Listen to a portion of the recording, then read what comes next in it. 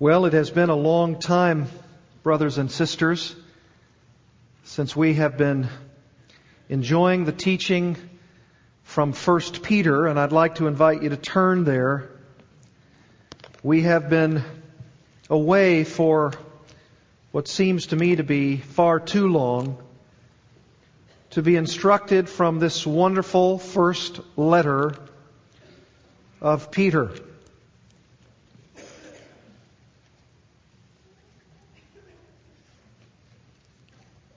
I gave you a couple of weeks ago a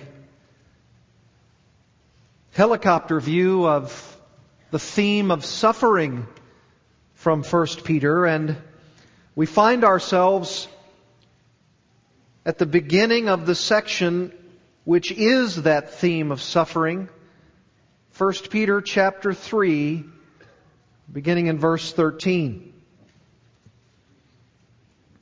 I'm going to read the entire context of this particular topic of suffering, and then we'll focus for our time together this morning on verses 13 to 17 of 1 Peter 3. 1 Peter 3:13 says, "Who is there to harm you if you prove zealous for what is good? But even if you should suffer for the sake of righteousness, you are blessed. And do not fear their intimidation, and do not be troubled. But sanctify Christ as Lord in your hearts, always being ready to make a defense to everyone who asks you to give an account for the hope that is in you, yet with gentleness and reverence. And keep a good conscience, so that in the thing in which you are slandered, those who revile your good behavior in Christ will be put to shame. For it is better, if God should will it so, that you suffer for doing what is right rather than for doing what is wrong. For Christ also died for sins once for all, the just for the unjust, so that He might bring us to God, having been put to death in the flesh, but made alive in the Spirit, in which also He went and made proclamation to the spirits now in prison, who once were disobedient when the patience of God kept waiting in the days of Noah during the construction of the ark, in which a few, that is 8 persons, were brought safely through the water. Corresponding to that, baptism now saves you. Not the removal of dirt from the flesh, but an appeal to God for a good conscience through the resurrection of Jesus Christ, who is at the right hand of God, having gone into heaven after angels and authorities and powers had been subjected to Him. Therefore, since Christ also suffered in the flesh, arm yourselves also with the same purpose, because he who has suffered in the flesh has ceased from sin, so as to live the rest of the time in the flesh, no longer for the lusts of men, but for the will of God.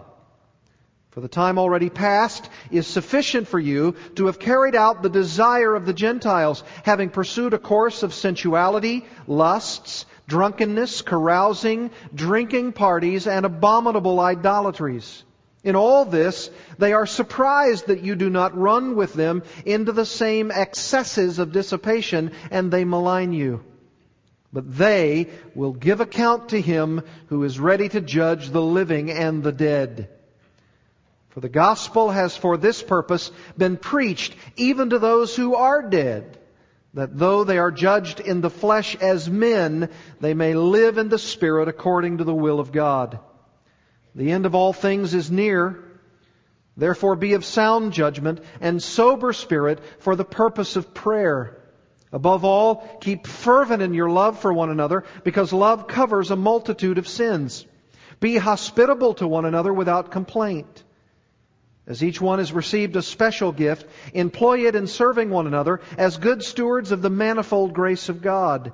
Whoever speaks is to do so as one who is speaking the utterances of God. Whoever serves is to do so as one who is serving by the strength which God supplies, so that in all things God may be glorified through Jesus Christ, to whom belongs the glory and dominion forever and ever. Amen.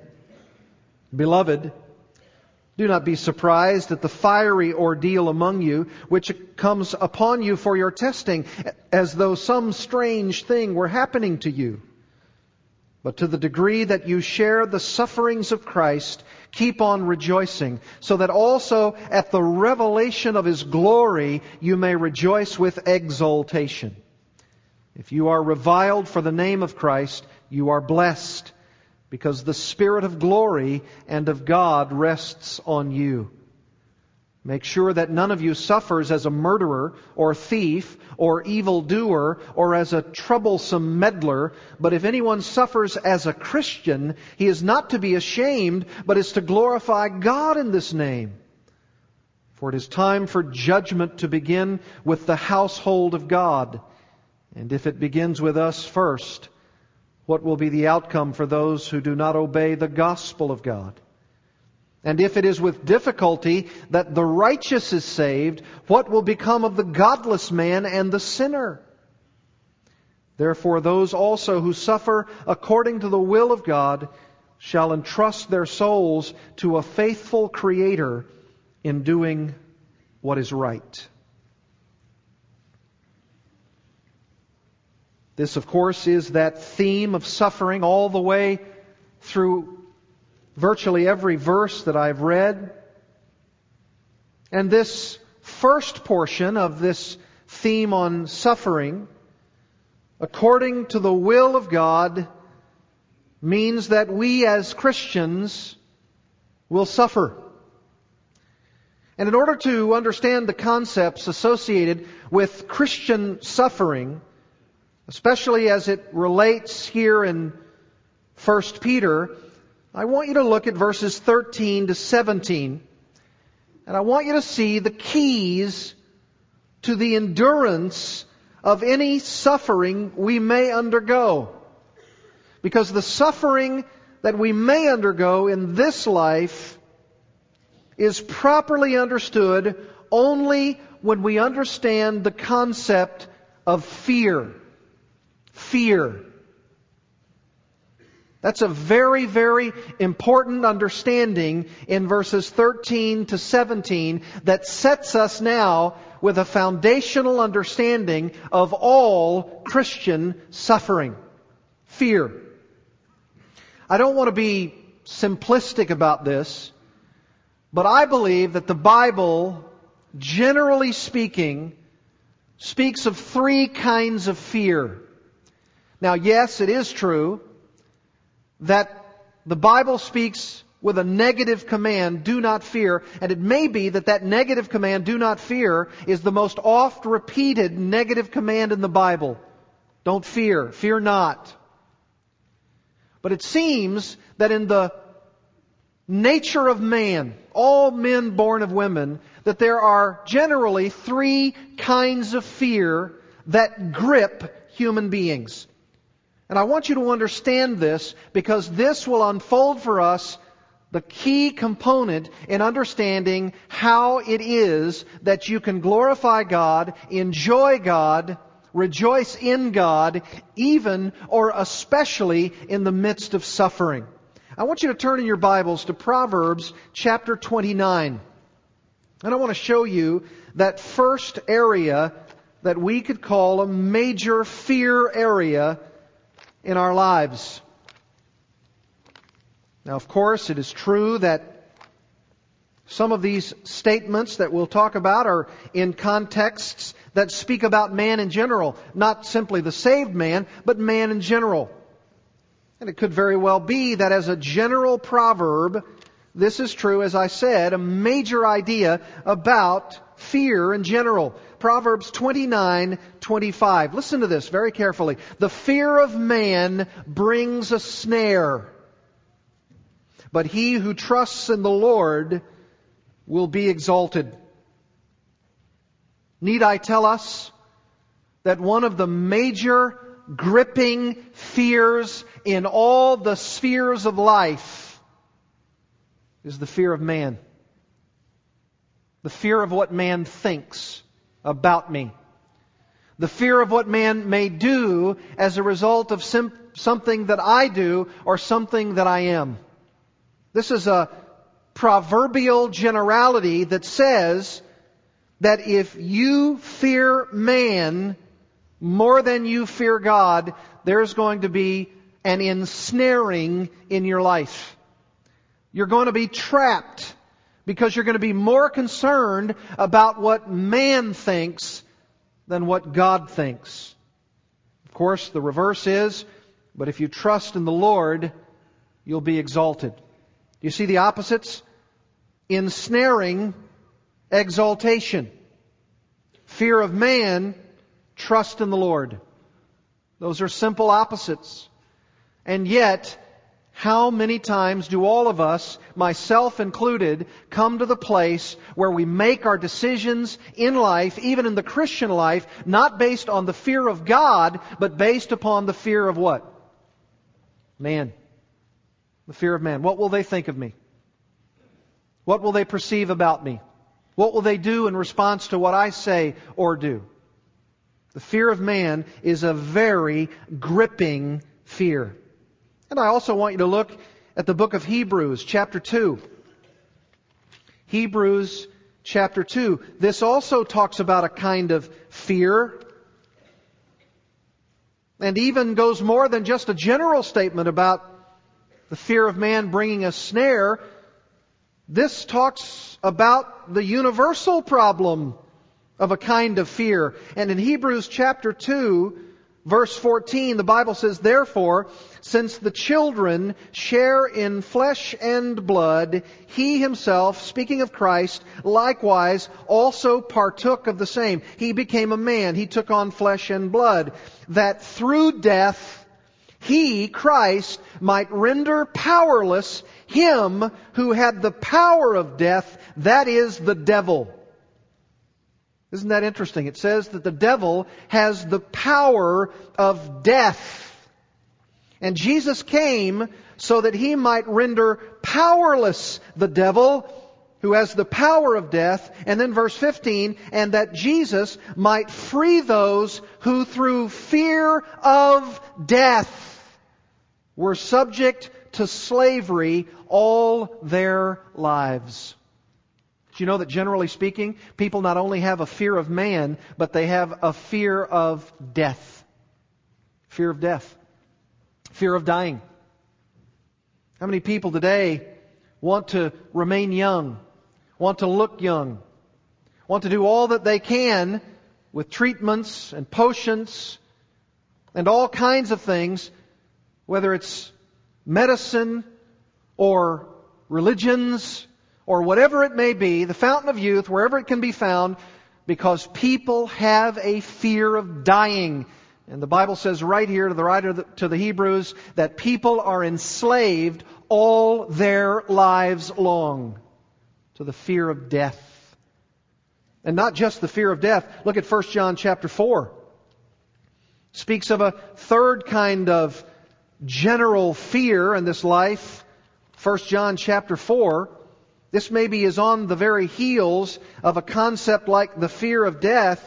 It is not simply the fear of death that people undergo, that people experience all their life long, but the attendant fear, as John puts it in 1 John chapter 4, verse 16. If anyone sees his brother committing a sin, chapter 4, verse 16, I read the wrong chapter. We have come to know and have believed the love which God has for us. God is love, and the one who abides in love abides in God, and God abides in him. By this, love is perfected with us, so that we may have confidence in the day of judgment, because as He is, so also are we in the world. And then notice verse 18. There is no fear in love. There's no fear in the love that God has for us. We abide in His love. God abides in us. We have confidence, He says, at the day of judgment. Because God loves us. There is no fear in love. Did you hear that song? He is all you need. God loves you so. Perfect love, John says, the apostle, casts out fear. Because why? Because fear involves punishment. You see, it's not just that people fear man in this life, and it's not just that people fear death at the end of life. They also fear what's coming at the end of death, and that is punishment, judgment. But for believers in Jesus Christ, perfect love casts out fear. And the one who fears is not perfected in love. And we love because He first loved us. You see, there's a gripping fear that we experience coming out of the womb. And this fear is a fear of man, it's a fear of death, and it's a fear of judgment. And beloved, until we understand that the fear of the Lord, which the great wisdom literature of the Old Testament says is the very beginning of wisdom, unless we understand that the fear of the Lord is to be chosen over these other kinds of fears, we will not understand Christian suffering. We won't. We may endure Christian suffering. We may undergo, even perhaps for a long period of time, Christian suffering, but we will not be responding to Christian suffering. We will not be embracing Christian suffering until we realize that those three generic kinds of fears are not to be compared to, chosen as over against the fear of the Lord. Because when we understand the fear of the Lord, we can understand and endure and embrace anything, including suffering. Now in 1 Peter chapter 3, verses 13 to 17, Peter gives us, with that kind of understanding, that kind of background in our minds, three principles for suffering, Christian suffering, according to the will of God. And if I choose the fear of the Lord as over against the fear of man, as over against the fear of death, as over against the fear of suffering, I'm going to prosper in my Christian life, even or especially in the midst of Christian suffering. It's a gift. It's a gift from God.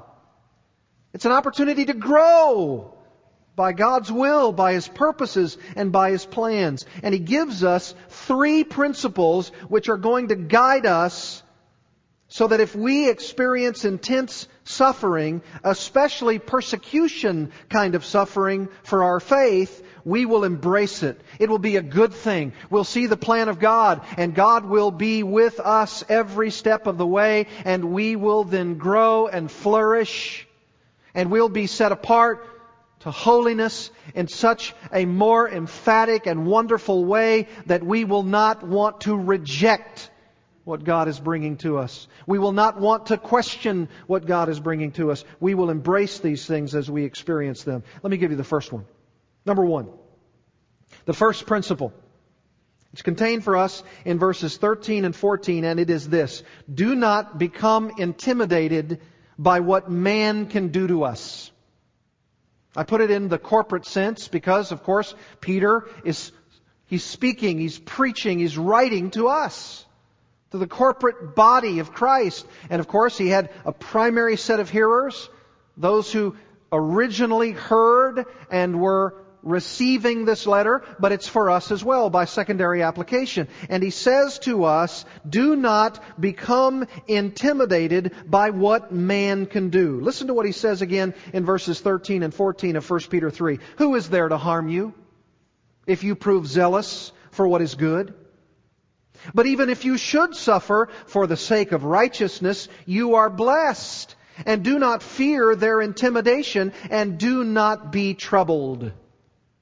You remember that Peter has just taught his hearers, his readers, the general principle in the Christian life, according to verse 12, that the eyes and ears of the Lord are very sensitive to the needs of His people. Do you see that there in verse 12 of 1 Peter 3? For the eyes of the Lord are toward the righteous, and His ears attend to their prayer. The Lord knows what we're going through. His eyes, the Bible says, not literal eyes, of course, the mind of God, the concern of God, the providence of God, The nature of God. He is by nature concerned for the righteous, and His eyes are toward us. That means He's inclined toward us, and His ears attend to their prayer. God is ever the listening ear to His people. He's for us. And notice what else it says in verse 12. The face of the Lord is against those who do evil. The Lord has set Himself against those who do evil, especially in this context, even the evil of what evil men do against the righteous by causing them to suffer, by persecuting them. You see, He will take care of His people. His face is toward us. His face is not toward those who do evil. In other words, you needn't fear those around you because the Lord, your Lord and Savior, will regard your prayers as important and will be attentive to your needs and will also be against those evil men who are against you. You needn't have any fear of man because the Lord is on your side. That's not encouraging to you, is it? Is that encouraging to you? No matter what any man can do to you, even in the most intense form of suffering, of persecution. And now in verse 13 he says, and besides, who is there to harm you if you prove zealous to what is good? It's almost as though he's saying, look, the Lord's face is toward you. His eyes are upon you. His ears are attentive to your prayers. And if people who are doing evil at their core, are trying to slander you and revile you, who really, in that sense, who really is going to harm you if you prove zealous for what is good? The Lord knows what's going on. Don't worry about what man can do if you're doing the right thing. You say, what's the right thing? That's what he says there. If you prove zealous for what is good. Do you know that that's not necessarily or needs to be a term of derision? Now we hear it. Oh, you religious, what? Zealot? I frankly take that as a badge of honor. You religious zealot. Well, in this sense, absolutely. I want to be zealous for what is what? Good. I want to be zealous for what is good. Because if that is the case with me, I show myself to be a Christian. And even if I come against someone who is evil, then I know who's on my side, because the face of the Lord is against that person. Who is there to harm you? I mean, really, who is there to harm you? That's the sense of that text. Who is there who is going to come against you when the Lord is on your side? Does it have echoes of Romans 8? If God is for us, who can be against us? If the Lord gave us Jesus Christ, the greatest gift that we could be given, will He not with Him freely give us all things? He's going to give us everything that we need. We needn't fear. And the rhetorical question in Peter's mind is, who is there to harm you? I mean, really harm you if you prove zealous for what is good. And by the way, that word good, noble. Noble. Noble Christian. Religious zealots, in the biblical sense of the word, are noble Christians.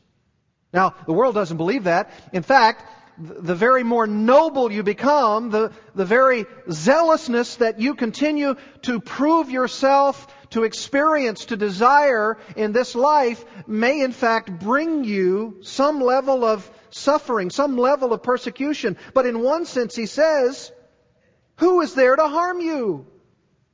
You know what this may also mean, based on the sense of the sentence in this Greek text? Conditionally, the answer rhetorically is, no one will harm you if you prove zealous for what is good. And someone, of course, might come right along and say, but there are Christians who do what is good and they suffer. Yes, that's true. In some cases, in isolated cases, and it is, of course, becoming more intense in our world, but certainly in the United States of America, we aren't experiencing a measure of this, are we? I'm not suffering. I'm not being persecuted for my faith, at least not in the intense sense that Peter is saying to his readers and what they're undergoing. No one has a gun to my head. No one's lighting me up with flames. I'm not giving my life. I've not suffered unto blood. It may be that the sense of this verse is that there is no harm that is going to come to a believer if they prove zealous for what is good. And you know what? It may be, again, one of those generalized statements. It's just generally true, Peter says, that if you prove zealous for what is good, no one will harm you. Why? Because a sovereign God is at work in order to protect you from harm. Generally speaking, and the way this sentence is set up is exactly that. You do what's right, God protects you. Now, will there be examples of the reverse? Yes, possibly. In some situations.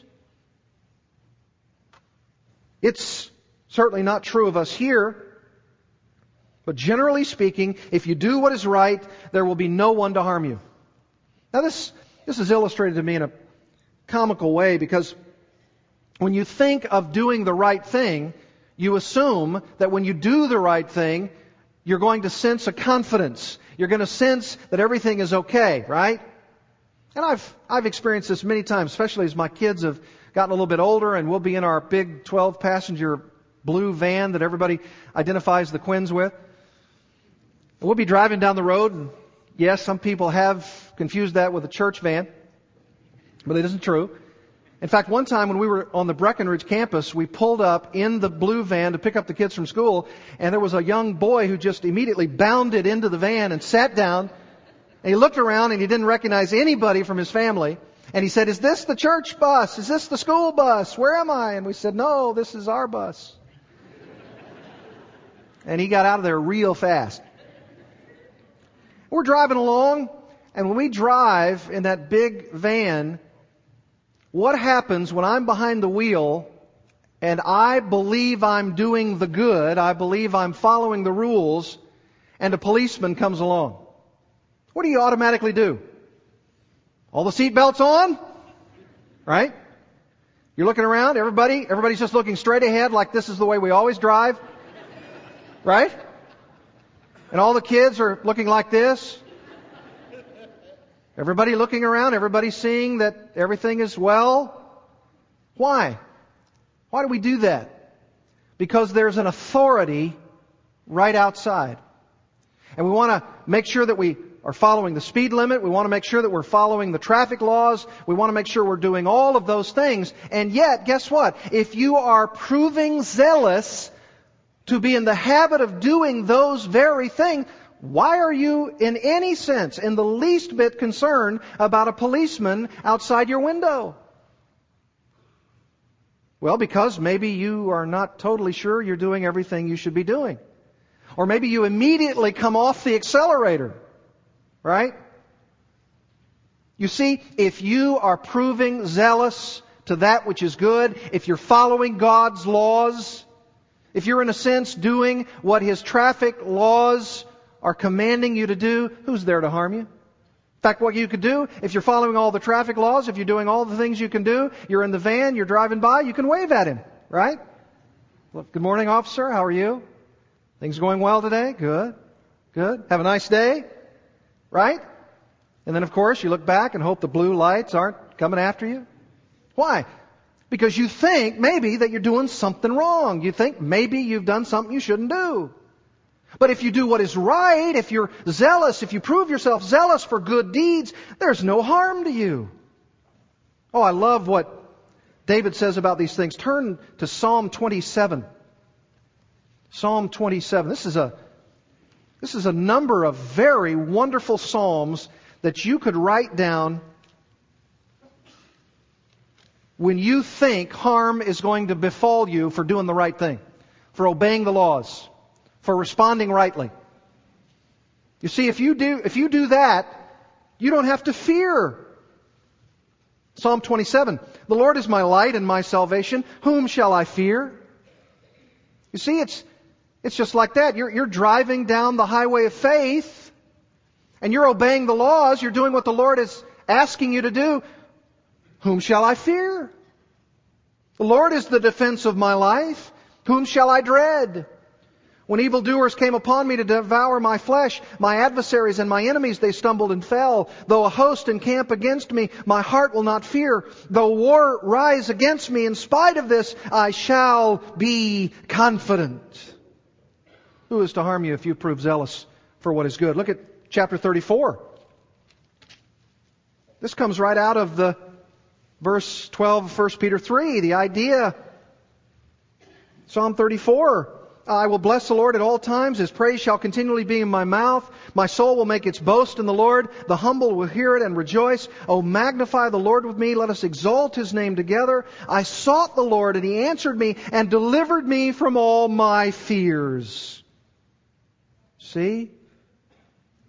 Verse 7, the angel of the Lord encamps around those who fear Him and rescues them. Oh, fear the Lord, verse 9, you His saints. For those who fear Him, there is no want. Verse 11, come you children, listen to me, I will teach you the fear of the Lord. Verse 16, remember that, or verse 15, remember the quotation out of 1 Peter 3:12, the eyes of the Lord are toward the righteous, and His ears are open to their cry. The face of the Lord is against evildoers, to cut off the memory of them from the earth. The righteous cry. Remember, they cry out, and the Lord hears and delivers them out of all their troubles. Look at chapter 56 of the Psalms. Chapter 56. You could write these down, and if you have a struggling fear, a debilitating fear, wondering if God is for you, wondering if God's going to protect you, Psalm 56. Be gracious to me, O God, for man has trampled upon me. Fighting all day long, he oppresses me. My foes have trampled upon me all day long, for they are many who fight proudly against me. When I am afraid, I will put my trust in you. In God, whose word I praise, in God I have put my trust. I shall not be afraid. What can mere man do to me? I love that. What can mere man do to me? Or even write down Psalm 118, verse 6. I mean, in the end, if I prove zealous for what is noble, who is there to harm me? Who is there to harm me?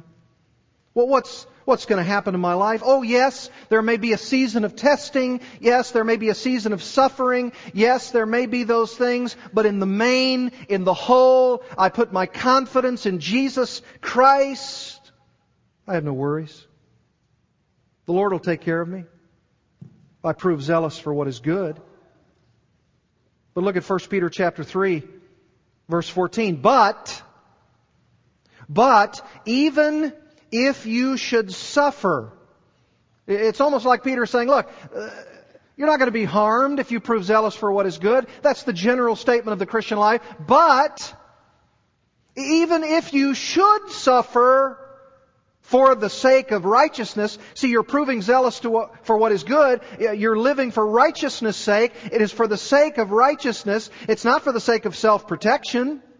It's not for the sake of self-aggrandizement. It's for the sake of righteousness. And even if you should suffer that way, you are what? Blessed. Blessed. You say, blessed? How about get me out of it? How about, I don't want this?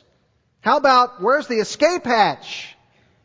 Or where's the shepherd's crook around my neck to take me off stage left?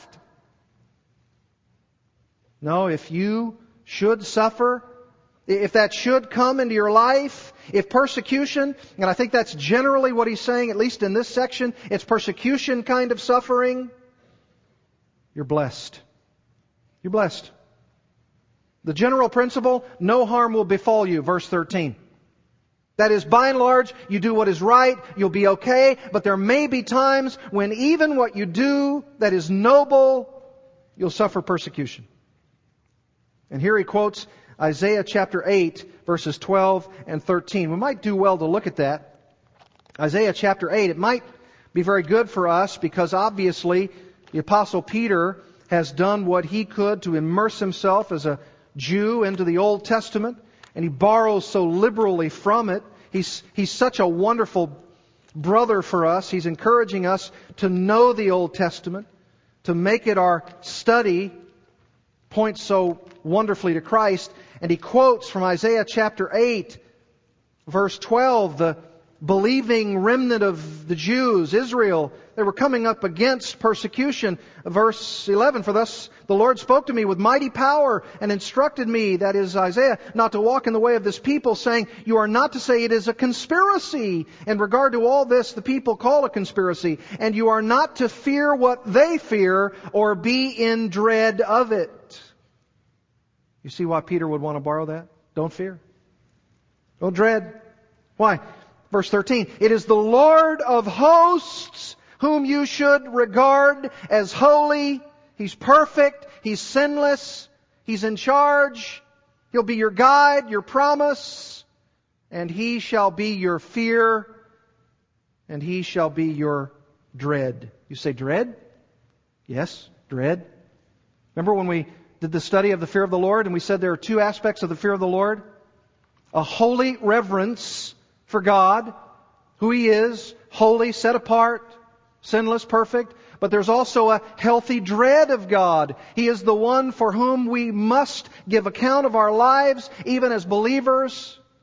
There's a healthy dread of God because He's so holy, unlike we are. But if you fear Him, principally, most notably in your life, even if you should suffer for the sake of righteousness, but you fear God more than you fear man, more than you fear death, more than you fear judgment, you're going to be blessed. You're going to be blessed. That's what it says. You are blessed. You're in a state of being blessed continually by God. That's a statement of fact, folks. You're going to be blessed. And maybe on the negative side, since that's positive, and do not fear their intimidation and do not be troubled. That's how we derive our principle. Don't be intimidated. For what can man do to us? He quotes right out of Isaiah 8. Don't fear their fear or intimidation. Do not be troubled. Oh, I love the fact that Paul lived this out. You don't have to turn there, but listen to what he says in 2 Timothy chapter 3. Now, verse 10, you followed my teaching, conduct, purpose, faith, patience, love, perseverance, persecutions, and sufferings, such as happened to me at Antioch, at Iconium, and at Lystra, what persecutions I endured. And out of them all, the Lord rescued me. Out of them all. Not just some of them, out of them all the Lord rescued me. He delivered me. He even says in chapter 4, verse 14, Alexander the coppersmith did me much harm. You said, now wait a minute, I thought you said if you prove zealous for what is good, you'll not be harmed. Well, Paul was a gospel preacher. He was one of the apostles. There was an intense time of agitation because of his word about Christ. Just read the book of Acts, you'll see the intense persecution that was going on. That was a time in which that was hot and heavy. And he says, Alexander the coppersmith did me much harm. The Lord will repay him according to his deeds. Be on guard against him yourself, for he vigorously opposed our teaching. And then he says this, at my first defense, no one supported me, but all deserted me. May it not be counted against them. Well, it could be true that men around me have deserted me. Yes. Verse 17, but the Lord stood with me. The Lord stood with me and strengthened me so that through me the proclamation might be fully accomplished. You know what that means? The Lord had a will. The Lord had a purpose. And He wasn't going to leave Paul in the lurch because there was a gospel proclamation to undergo. There was a gospel call to remain to be preached. That's why Jesus said to His own disciples in John 14, don't be troubled. Don't be troubled. When I go, I will send whom? The Holy Spirit. Even though you see me go up into the clouds and ascend to my Father, I will send you the Holy Spirit who will be with you to encourage you, to bring into remembrance all that I said to you. That is so that they, that is the apostles, could write the New Testament just as faithfully as God wanted them to. He gives them a promise. I'll be with you, man. I've gone to prepare a place for you. It has many rooms. And when I come back, I'll accomplish all of the things, including losing none of you. Don't be troubled. I know in this world you'll have tribulation, but be of good cheer. I have what? I've overcome the world. Nothing you could experience. No harm that could be done you. Boy, what an encouragement. Don't be intimidated by what man can do. Secondly, in the midst of your persecution, in the midst of your suffering, know this. Sanctify and testify of the Lordship of Jesus Christ. Sanctify and testify to yourself of the Lordship of Jesus Christ. Look at verse 15. But sanctify Christ as Lord in your hearts, always being ready to make a defense to everyone who asks you to give an account for the hope that is in you, yet with gentleness and reverence. Peter's saying, right in the midst of the suffering that you're going to experience, right in the vortex of the great suffering, remember that you're to set apart. That means that you're to take to yourself a person that you are going to see as special, as a possession of God, someone holy, someone set apart, someone sanctified. And who is it? Jesus Christ Himself. Sanctify, set apart Christ in what way? As Lord. Where? In your hearts. In your hearts. That's what you're all about. Remember Isaiah 8? He says, remember that the Lord is holy. Regard the Lord who is holy. And guess what? Peter interprets Isaiah 8 as referring none other than to the Lord Jesus Christ. That's an implicit testimony of the deity of Jesus Christ. Because in Isaiah 8, it's referring to Jehovah. In 1 Peter 3, he says, sanctify Christ as Lord in your hearts. You see Christ as holy. And then he says, always being ready to make a defense. Apologia. Apologia. It's a defense of the faith. That's where we get the word apologetics. Defense. The defense of the faith. Look at it.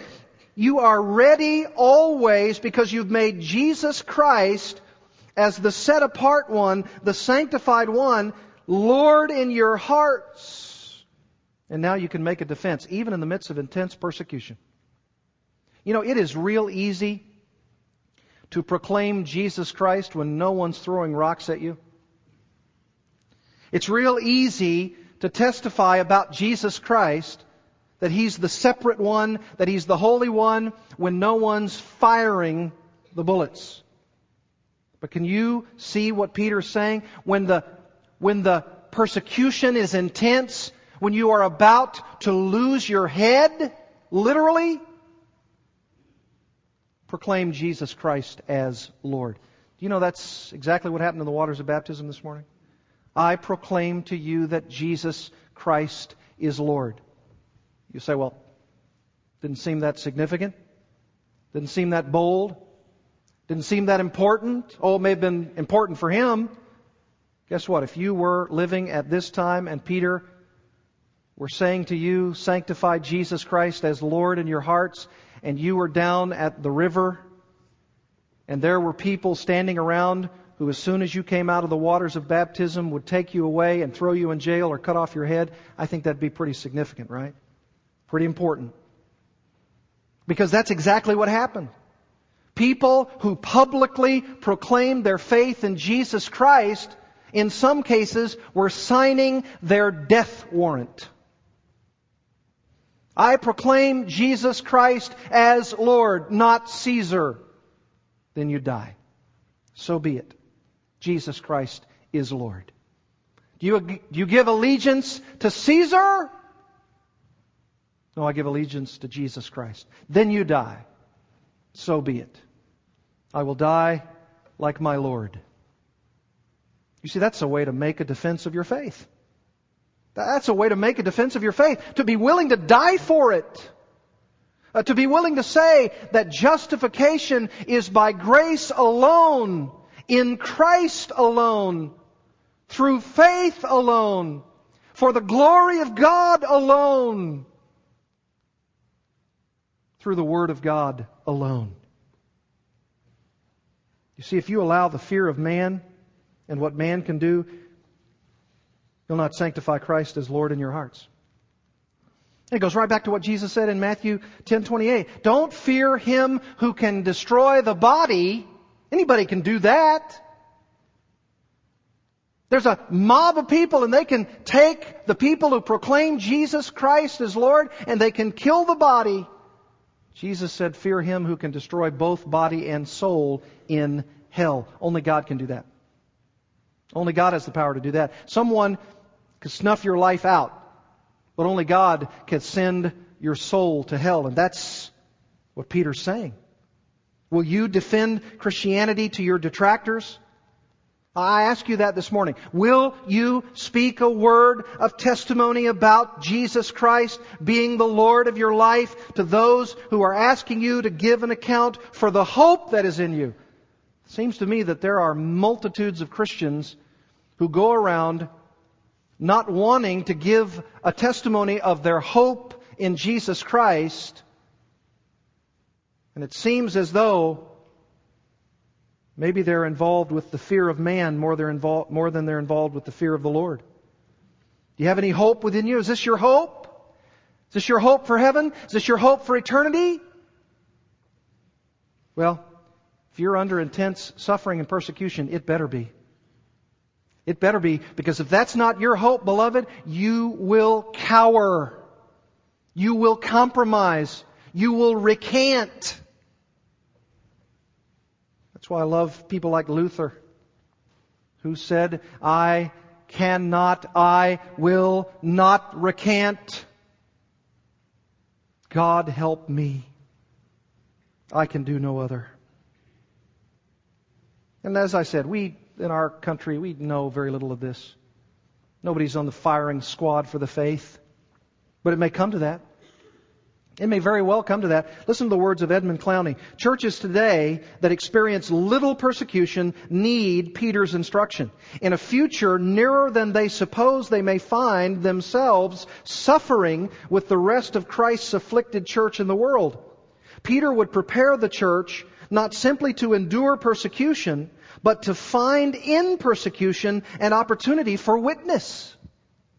Both the boldness and the humility needed for witness come about through a fundamental exchange. And what does he say that fundamental exchange is? Christians must exchange the fear of men for the fear of the Lord. He's right. I got to make that great exchange. I have to fear God more than I fear man. He says, to break the throttling grip of fear, we must confess God's lordship with more than mental assent. We must confess it with our heart's devotion. Setting Him apart as Lord means bowing before Him in the adoration of praise. And then I love this. A praising heart is immune to the fear of other people. A praising heart.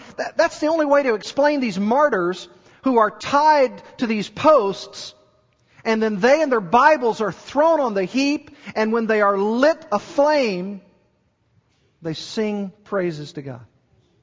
Praise God. I'm headed for glory. Isn't that what Stephen said? Oh Lord, lay not this sin to their charge. I see you, Jesus. How could he do that? Why didn't he have bitterness? Why didn't he have anger? Why didn't he say, stop, I recant? Couldn't. Clowney says, fear of another sort takes possession of our hearts and minds, a fear that does not flee in terror, but draws near in awe and worship. Awe and worship. That's the fear of the Lord. Oh, God, You're my Savior. You're my deliverer. No matter what happens here, what can man do to me? You see, you can have both a reactive response. Don't be fearful. Don't be intimidated. You can have a proactive response. Sanctify Christ as Lord in your hearts, always being ready to make an apology for the faith.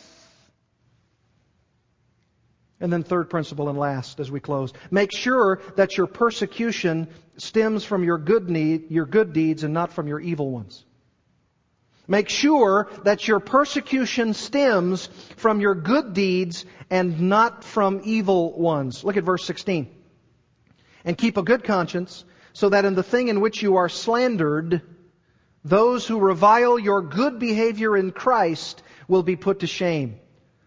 For it is better, if God should will it so, that you suffer for doing what is right rather than for doing what is wrong. You see the principle there? And keep a good conscience, he says. Good conscience. Senatus says, a good conscience. A noble conscience, a right conscience. A conscience that says, I'm right with God. A conscience, like Paul says in Acts 24, I always endeavor to maintain a blameless conscience both before God and man. I'm driving down the road and I don't have to fear any authority. In fact, I embrace the authority. I say, Mr. Policeman, Mr. Government, Mom and Dad, Boss, I welcome your input. I welcome your authority. I appreciate your discipline. I embrace it because I'm endeavoring to keep a good conscience. And not only a conscience, it's not only what's in your mind. Notice what he says. And those who slander you and those who revile your good behavior in Christ. So it's a good conscience and it's a good behavior.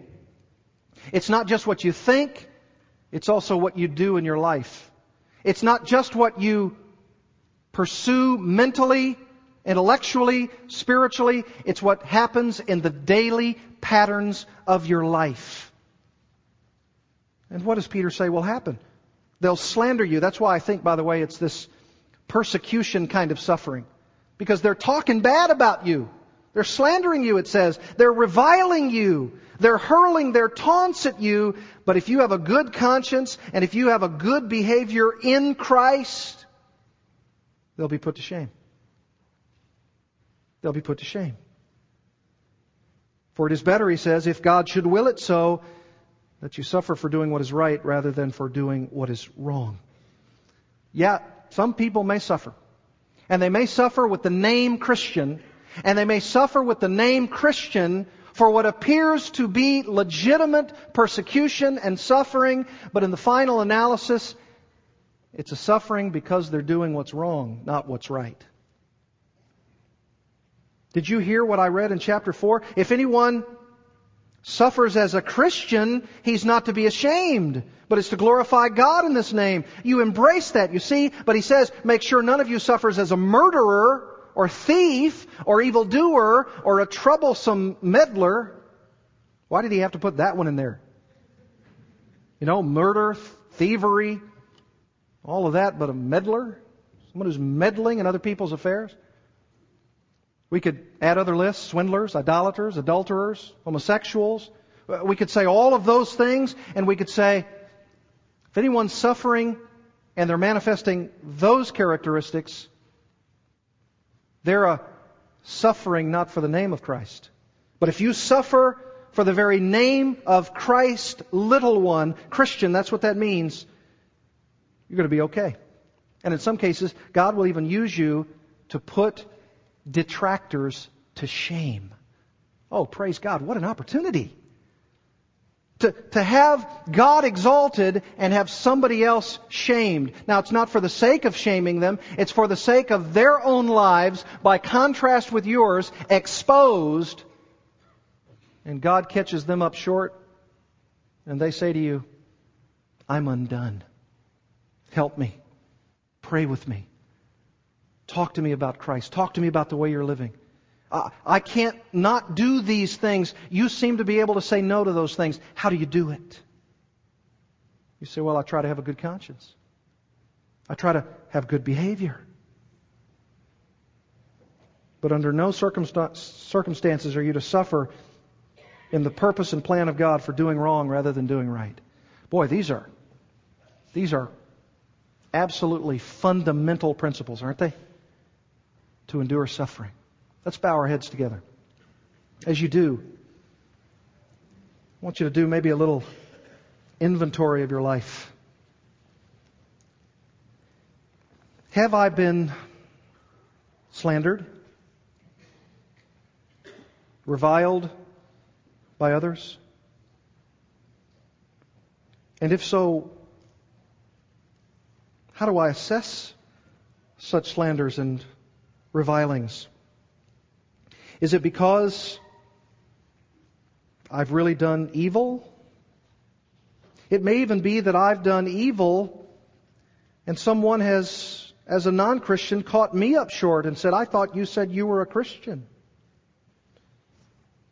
Christians involved themselves in these practices?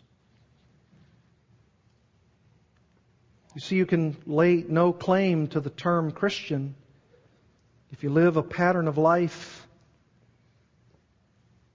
that says Christ is not being set apart in my heart as Lord. Do you see these principles as fundamental to your Christianity? You must, if you will ultimately, or even now, undergo persecution, slander, reviling, suffering of some sort. Could be that you are struggling even today with besetting sins for which you know are displeasing to the Lord. And they may even, those patterns, bring shame upon the name of Christ. Confess those to the Lord. Ask Him to put those things by His Spirit away from your life. Ask Him to allow you to suffer if God should will it so, by righteous behavior, a good conscience, and not evil. Ask the Lord to do that.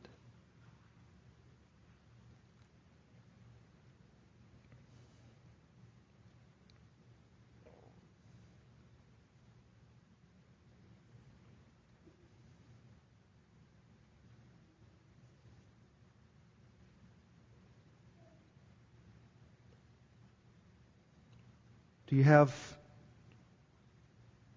what appear to be debilitating fears?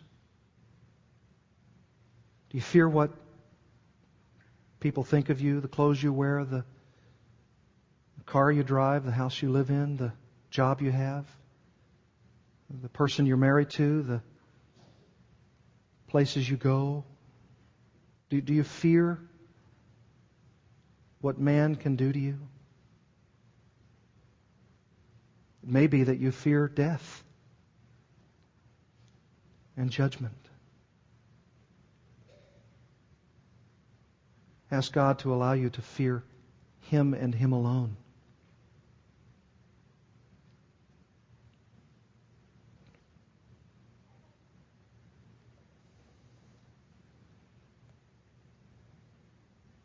Maybe it's the case with you this morning that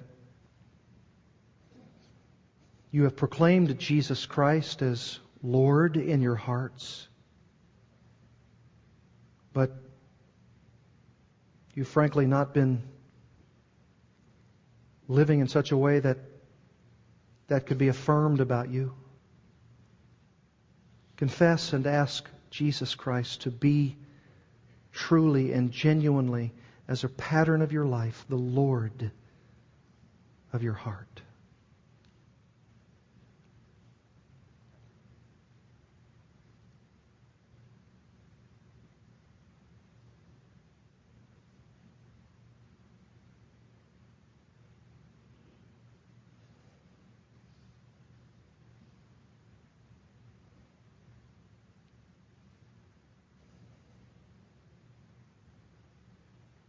Father, I pray that each one of us who names the name of Christ, we say that we're Christians. that we would take these principles to our hearts. And if intense persecution, suffering, slander, reviling should come, and for some of us it may be here. It may be that you're in an unequally yoked marriage. It may be that you as a young person live with parents who are not believers. Or the reverse. It may be that you're under intense scrutiny at work or school. Whatever the case, Lord, we pray that you would challenge each one of us to set Jesus Christ apart and then to testify that He is our defense. He is our apologetic. We have no other defense. But Lord, if we have Christ, what else do we need? He is all you need. May you be pleased with the study of your Word and the proclamation of your truth. In Christ's name, amen.